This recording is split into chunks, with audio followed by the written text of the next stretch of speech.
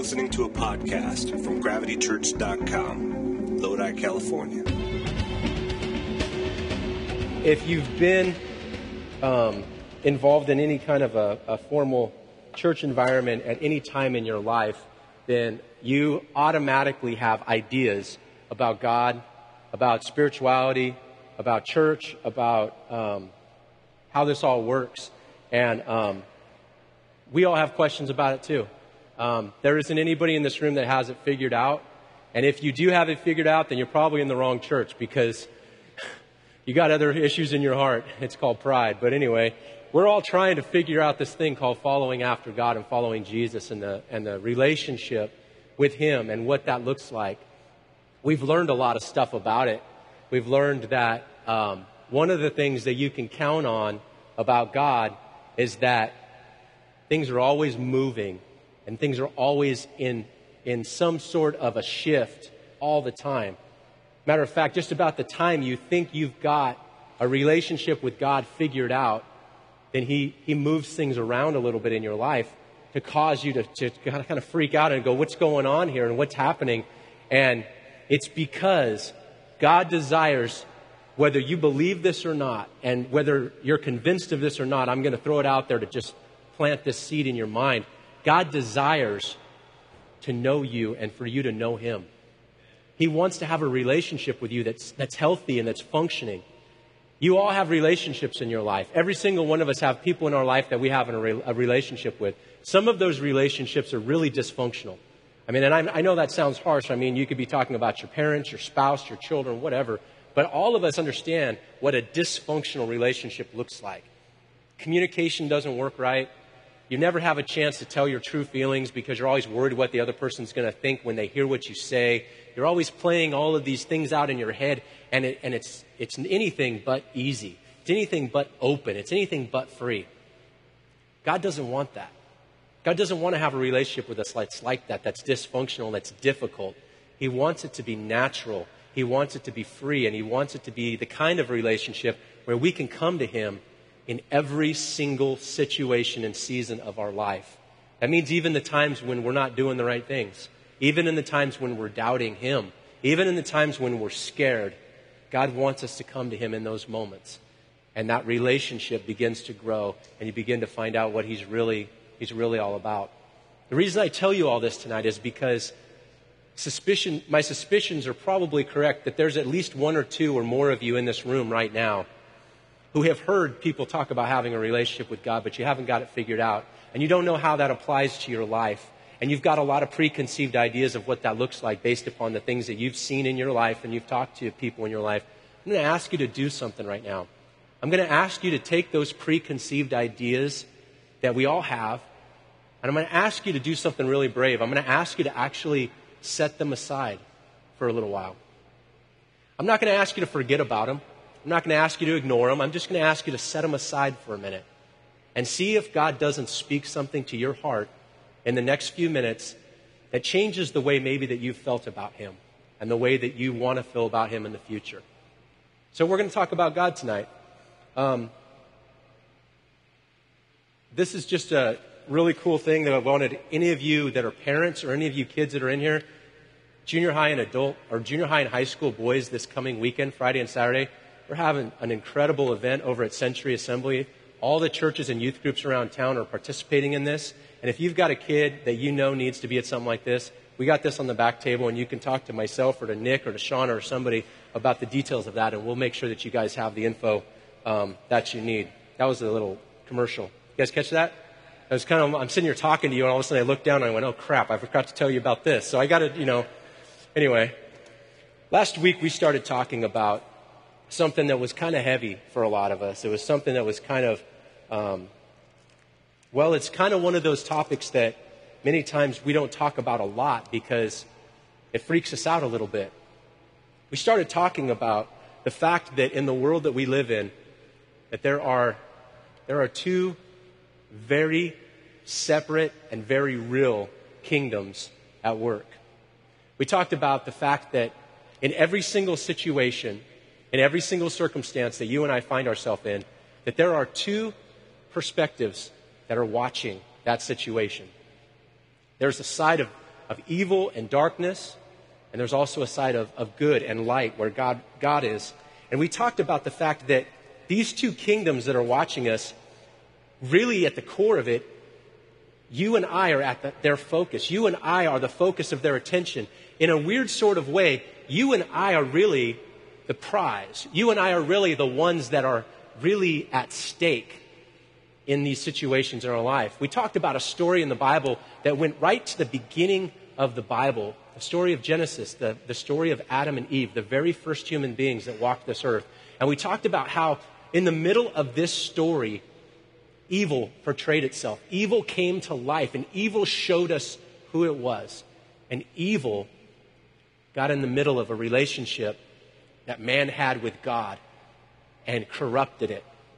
Now, if any of you in here understand computers, you understand that you can have a perfectly good computer do perfectly horrible things if you get a corrupted file in it, right? You can get something in the mix that can corrupt everything, and everything is not isolated. It all plays off of each other, and it begins to grow, and it begins to morph, and it begins to affect everything until if you use a PC, you get the blue screen of death. If you get a Mac, well, then you don't admit that you had a problem. You just go buy a new one and say it was time for an upgrade. But that's a whole other issue. If you I actually use both, so. But the point is that our world around us is corrupted. It's not pure anymore. It's not the way that God created it to be. It's not functioning the way that God, when He set it out to function, it's not working the way that He wanted it to work from the beginning. Matter of fact, it's a long ways off. It's a long ways from home. And He's in a place right now to where He looks at the situations that are going around, and He wants more than anything to be able to be brought into the middle of our situations so that He can begin to redeem and begin to fix and to begin to correct. And so when we look at the words of Jesus in the Bible, it's really important that we understand the context of what He's trying to get us to understand. And do you realize that the words of Jesus in the Bible so many times start off with a very, very interesting phrase? He says these words. He says something to the effect of, the kingdom of heaven is like, ... And then He tells a story.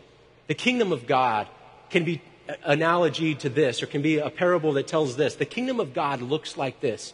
Jesus, in everything that He did, was trying to get us to understand the kingdom of God, the kingdom of light, the kingdom that wants to bring that redemption and that correction to creation gone astray. And in the book of Revelation, the very last book in the Bible, last week we were in the first book of the Bible. Tonight we're going to read a short passage in the last book of the Bible. This is a letter or a vision that God gave to a man named John. And in this vision are some very vivid imagery and some very vivid things that have meanings to them. There's been a lot of people that have talked about the meanings to this letter, Revelation, and there's a lot of people that have a lot of different ideas about it. But there's some things that are really, really crystal clear for us to understand. And we're going to look at one of those crystal clear things to understand tonight. In verse number 7 of chapter 12, it says, "Then there was war in the heaven. Michael and the angels under his command fought the dragon and his angels. And the dragon lost the battle and was forced out of heaven. This great dragon, also called the ancient serpent, the devil or Satan, he's the one deceiving the whole world. He was thrown down to the earth with all of his angels. And then I heard a loud voice shouting across the heavens. And the voice said, 'It has happened at last. The salvation and power and kingdom of our God and the authority of His Christ. For the accuser has been thrown down to the earth, the one who accused our brothers and sisters before our God day and night.'" I want to stop right there for a moment. This short little snippet of this vision or this dream tells us something very, very interesting that we have to understand if we're going to understand the world that we live in right now.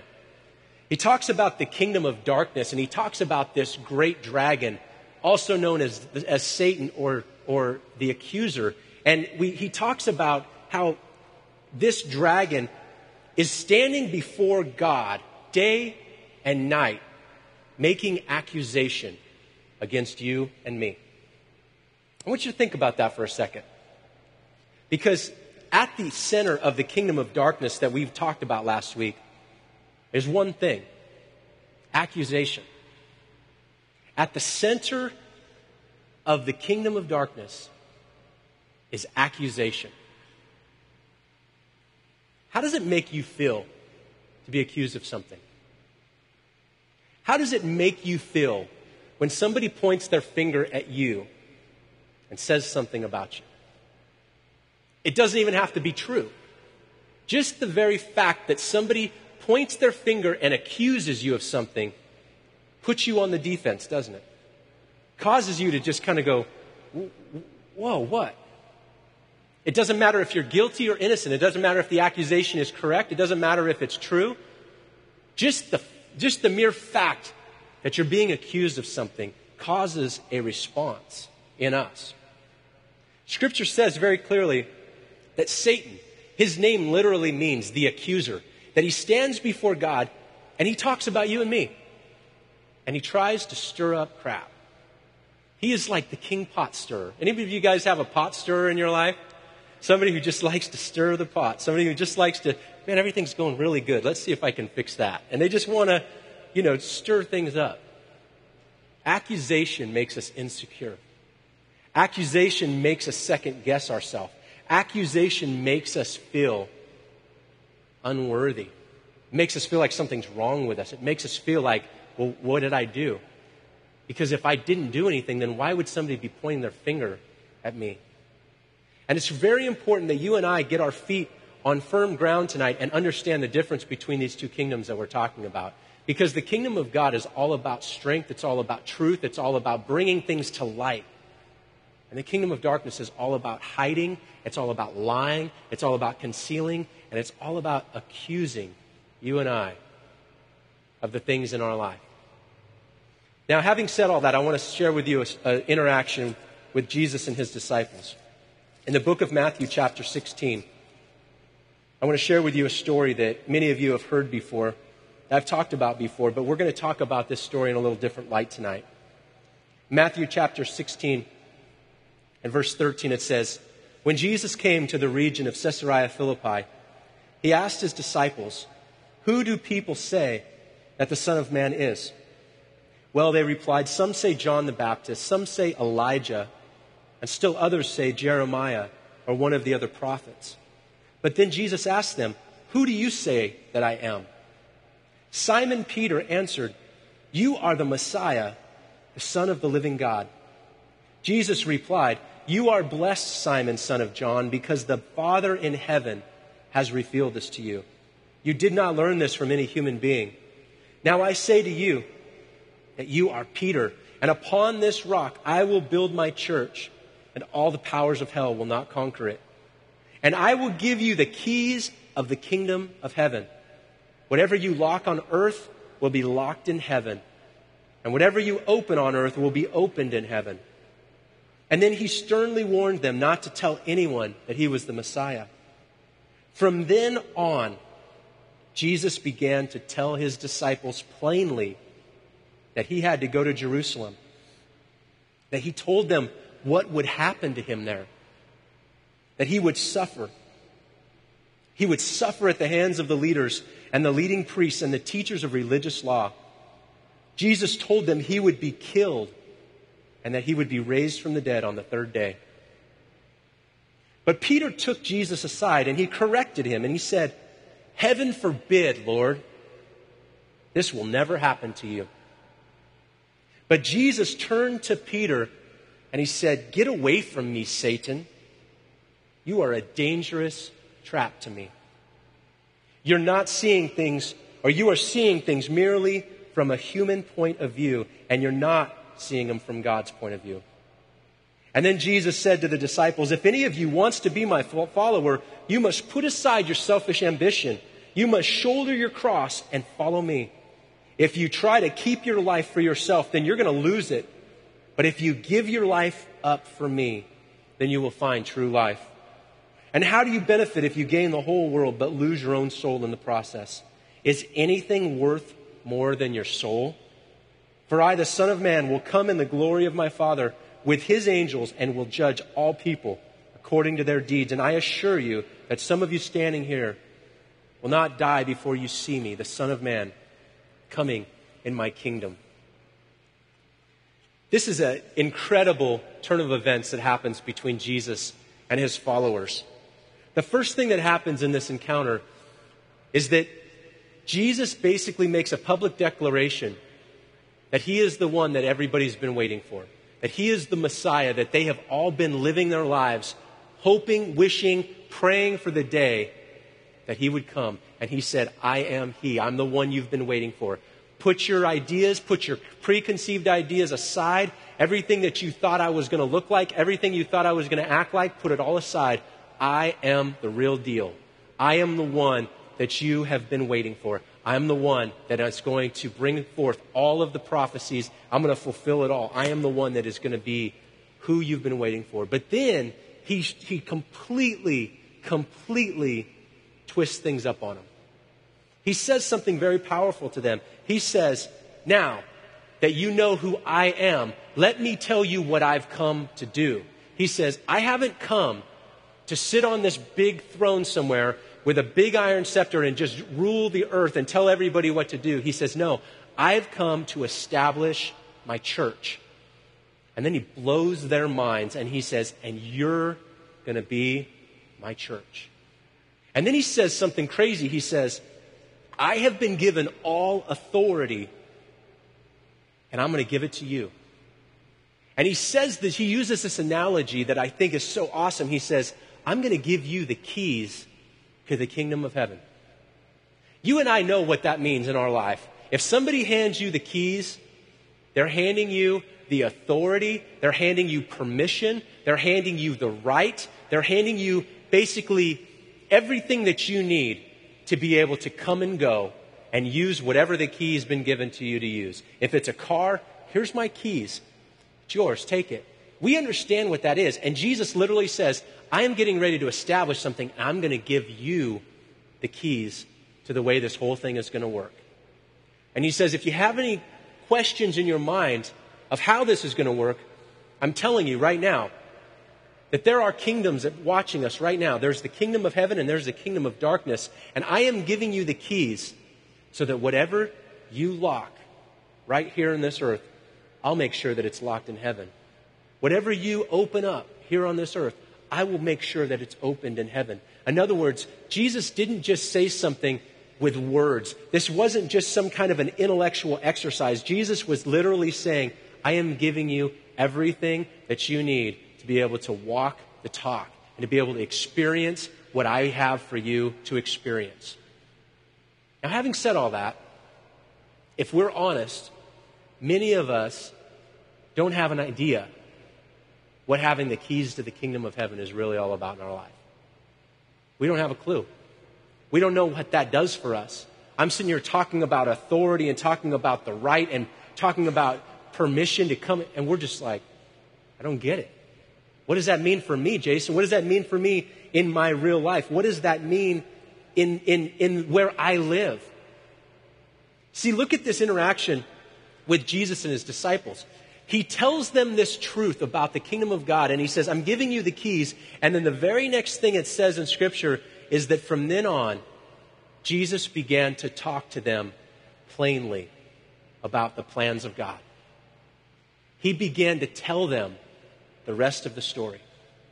He began to tell them of the story of him having to go and suffer as the Messiah and how he was going to die and how he was going to be brought back to life. Jesus began to explain to them the hidden things of God.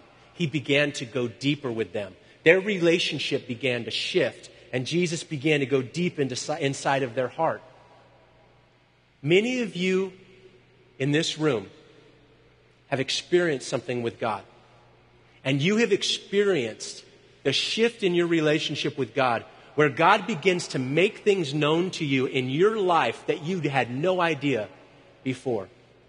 God begins to open your eyes to things, and all of a sudden you're looking around in your situations and you're going, wow, I totally know why I have this bitterness in my heart that I've never been able to get rid of. Wow, I totally know why this switch happens and I just get angry so quickly and so bad. God begins to speak to you. He begins to go deeper in your relationship, and you begin to feel this thing happen. My friends, when that revelation begins to come, when that understanding begins to come, you realize that God is handing you the keys to the kingdom in that moment. He is saying to you, I am giving you the understanding of what needs to be unlocked in your life. Here's the key. Do something. Do something. But what do we do sometimes when that happens? Many times we fail to act. Many times something more sinister happens. Many times what happened to Jesus is exactly what happens to us.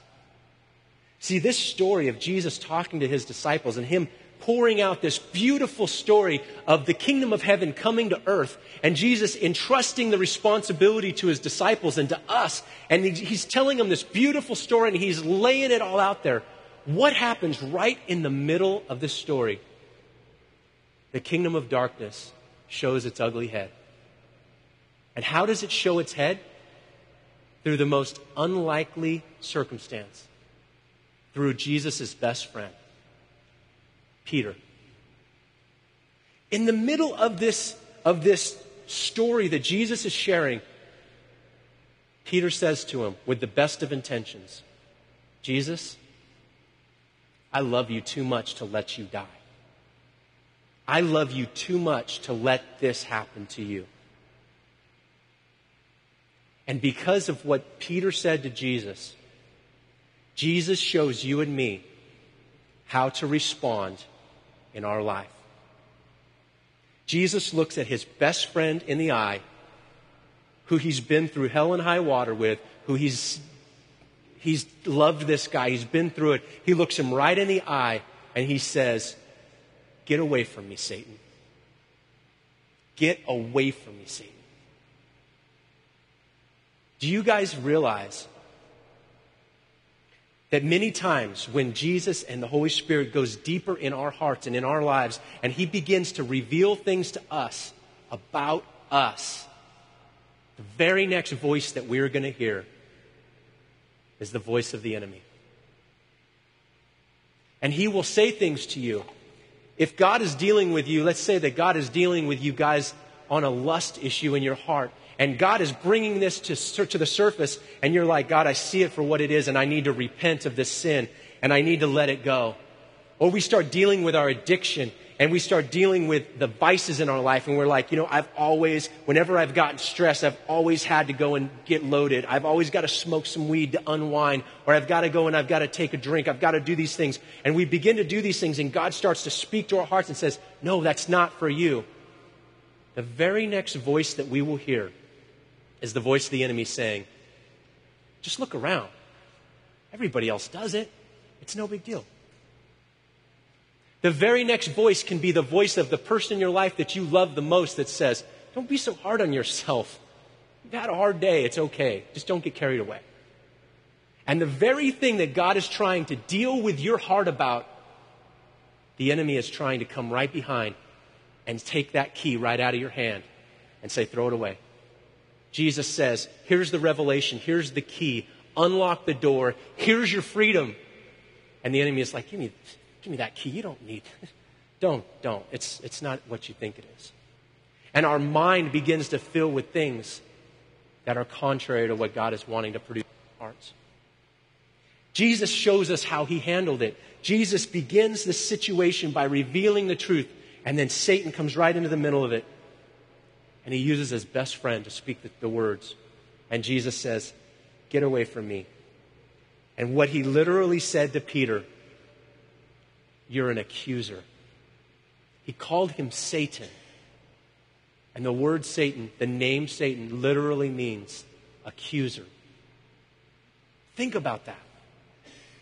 Jesus was in the middle of this situation, and Peter accuses him of doing something that wasn't God's will. He says, I'm not going to let this happen, Jesus. Come on, let's just put this aside. Many times you and I think that accusation is really pointed and it's really out in front. It's really, you did this and I saw you do it, and it's not. Many times accusation can be much more subtle. It can be much more under the radar. It can be much more under our thinking to where we just begin to feel the effects of it. And we begin to feel our life following after something. How many of you guys remember when you were kids? I don't even know if they still do this in kids in school anymore, but when I was a kid, we used to have this thing on the playground called a tetherball. You guys remember the tetherball? It's a pole, it's got a rope, and there's a ball on the end of it, and the object is for you to punch the ball so hard that the kid on the other side gets it right in the face when it comes around. Just pow, right? That's the goal? No. Girls played a different form of tetherball, but that was the boys' version. But tetherball was this concept where you hit the ball and you spin this ball around and it's connected to the rope, and the more it goes around, the closer it gets to the pole until it gets all the way to the end, and then you win. And the guy on the other side is blocking the ball, trying to get the rope to go the other way, and there's this game that you're playing. You know, our relationship with God can really be thought of a lot of times like that tetherball. We have to choose what we're going to be tethered to in this life. Because this world is going to spin you around. There's no question. This world is going to spin you around. And what you are tethered to is what you're going to become closest to as your world spins. Think about that. In this discourse, Jesus shows us through his interaction with Peter and through his interaction with everything else that we have to be tethered to God to be able to handle the situations that we're going to face every single day of our life. The problem is that many times we are tethered to other things. The problem is that we have connected ourselves to relationships, or we've connected ourselves to addiction issues, or we've connected ourselves even to great things like a career or to our family or to our hobby or whatever. We've connected ourselves to something else, and really what you're tethered to is whatever you gravitate to when your world starts to spin. So think about that. When your world starts to shake and you feel out of control, what do you grab for? What do you reach for? What do you desire? What do you instinctively need to make your world feel a little bit more sane, a little bit more controlled, a little bit more put together? If we're honest, many of us, God is not the first thing that we reach for. When we're in a situation of panic, when we're in a situation of feeling out of control, when we're in a situation where we're feeling like everything in my life is spinning out of control, our instinct is to reach for something within our grasp, something within our control. It's why many of us use substances. It's why many of us go from relationship to relationship to relationship, because we're always reaching for something. And in that moment, if it's a person, we reach for this person because this companionship, this romantic interaction is going to make my world feel like it's not spinning anymore for a moment. And so I grab it and I connect myself to it. The only problem is that if God is not the center of our world, if God is not at the center of our life, then we're going to spin around something that is not going to satisfy. It's not going to give us what we need, and it's not going to give us what we truly desire. And many of us have been coming closer to God. I can see it.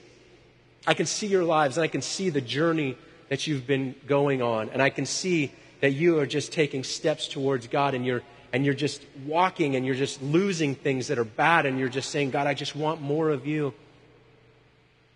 My friends, there is a journey that we're all on, and what we're tethered to is going to make all the difference in the world. I can name so many situations just in the last 2 weeks. I've got a really good friend of mine that came to me a couple weeks ago, and he's just like despondent, depressed, aimless. This is a guy that 2 months ago was just so excited about his faith, so excited about what God was doing in his heart, so excited about the way that God was speaking to him, only to find himself in that lonely, depressed place where he has no direction. And he was coming to me saying, what do I do? And I said, what do you want to do? He's like, I want to go get drunk. That's honest. That's real. What are you going to do? I don't want to do that anymore because I've had that and I want what God has for me now. And as we begin to pray and as he began to push through it, a week goes by and all of a sudden God begins to pull back the dark clouds and he begins to shine on him. He begins to see things and he begins to see things in his heart that he's never seen before.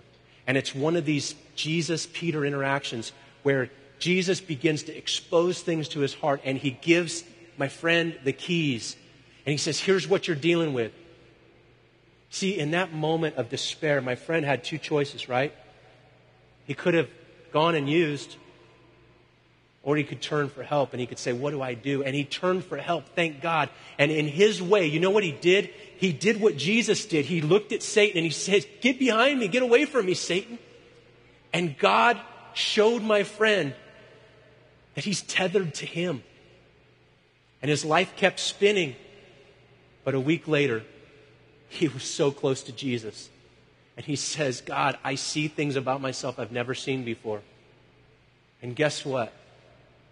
He began to open up a part of his heart that's never been opened before. God wants to reveal his kingdom to you and me plainly. He wants it to be understandable. He doesn't want it to be difficult. He doesn't want it to be gibberish. He doesn't want it to be hard. He wants it to be easy. In Revelation chapter 12, the rest of that scripture that we were reading says something extremely profound that you and I have to hear. Talking about the dragon, it says, they, meaning you and I, have defeated this dragon because of the blood of the Lamb, which is Jesus, and because of our testimony. And we're not afraid to die. We defeat the kingdom of darkness because of what Jesus did on the cross, because he bled for us and he shed his blood for us. But then it says that we defeat this kingdom of darkness through the words that we say, our testimony. Some of you here tonight think that you would never be able to lead a Bible study. You think that you would never be able to open up Scripture and be able to tell what it means to you. Some of you think that you would never be able to be used by God in any kind of a spiritual capacity. And yet, if I were to ask you, what has God done for you? You'd be able to tell me.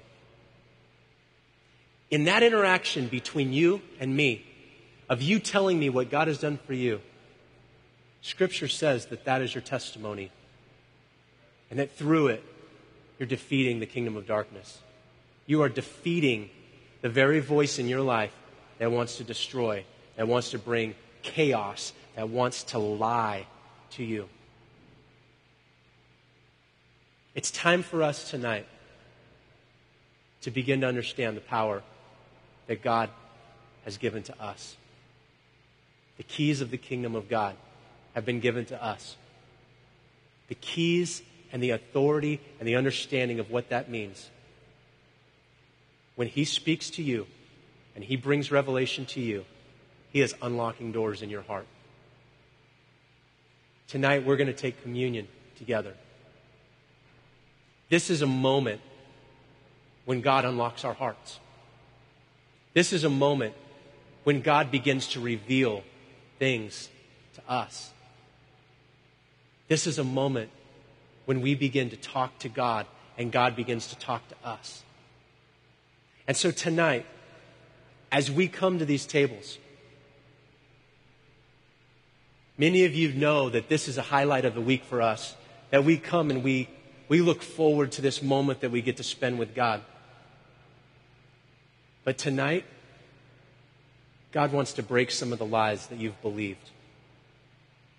Not lies from him, lies from the enemy. Tonight as you come, we're going to have the band come on up and we're going to sing a little bit more songs and we're going to worship God as we normally do. But there are things in your life that God has dealt with you about. There's things that he has spoken to your heart that as soon as he spoke them, the enemy came behind you and began to usurp it and began to lie and begin to try to get you to take your eyes off of what God was dealing with you about and to put your eyes on something else. And so tonight is your chance to be able to get right with God in any area of your life that God is dealing with you on. We talk a lot about repentance here. We talk a lot about the fact that we are broken, that we're screwed up, that we have this insatiable propensity to want to do what is wrong. We talk a lot about the fact that if you put us in a room with bad things, we will instinctively go and find it. That's what we do. And because of that, we have to counteract that with repentance. We have to continually turn away from the things in our life that we so easily gravitate to, and we have to turn back towards God. We have to turn back towards the cross. We have to turn back towards Jesus. So when we take this bread that Scripture says is nothing more than just a symbolic thing that we use to remind us of Jesus' body, and we dip it in this juice, what we're saying to God is, God, I'm turning away from myself. I'm turning away from the things that I get caught in so easily, and I'm turning back to you, and I want to repent for the things that I want and the things that I feel that I need. And God, I want to realign myself with you, and I want to be after you. And God, I want you to be the only thing I want, and I want you to be the only thing that I need. And so, God, I turn from myself, and I turn towards you. This is a process, friends. I don't care if you've been to church for 20 years. This is a process that you will never stop doing as long as you walk this earth. There is no such thing as becoming an expert at turning from your sin and repenting. It is a new process of being broken every single time we do it. And turning back to God and saying, God, I am humbling myself and I am turning to you. So tonight we're going to sing. We're going to let God have us. And we're going to turn our hearts towards him. We're going to sing of a song of Here I Am to Worship. As we come to him tonight, I pray that you will come with an understanding and with a heart that's wide open, ready to interact with God.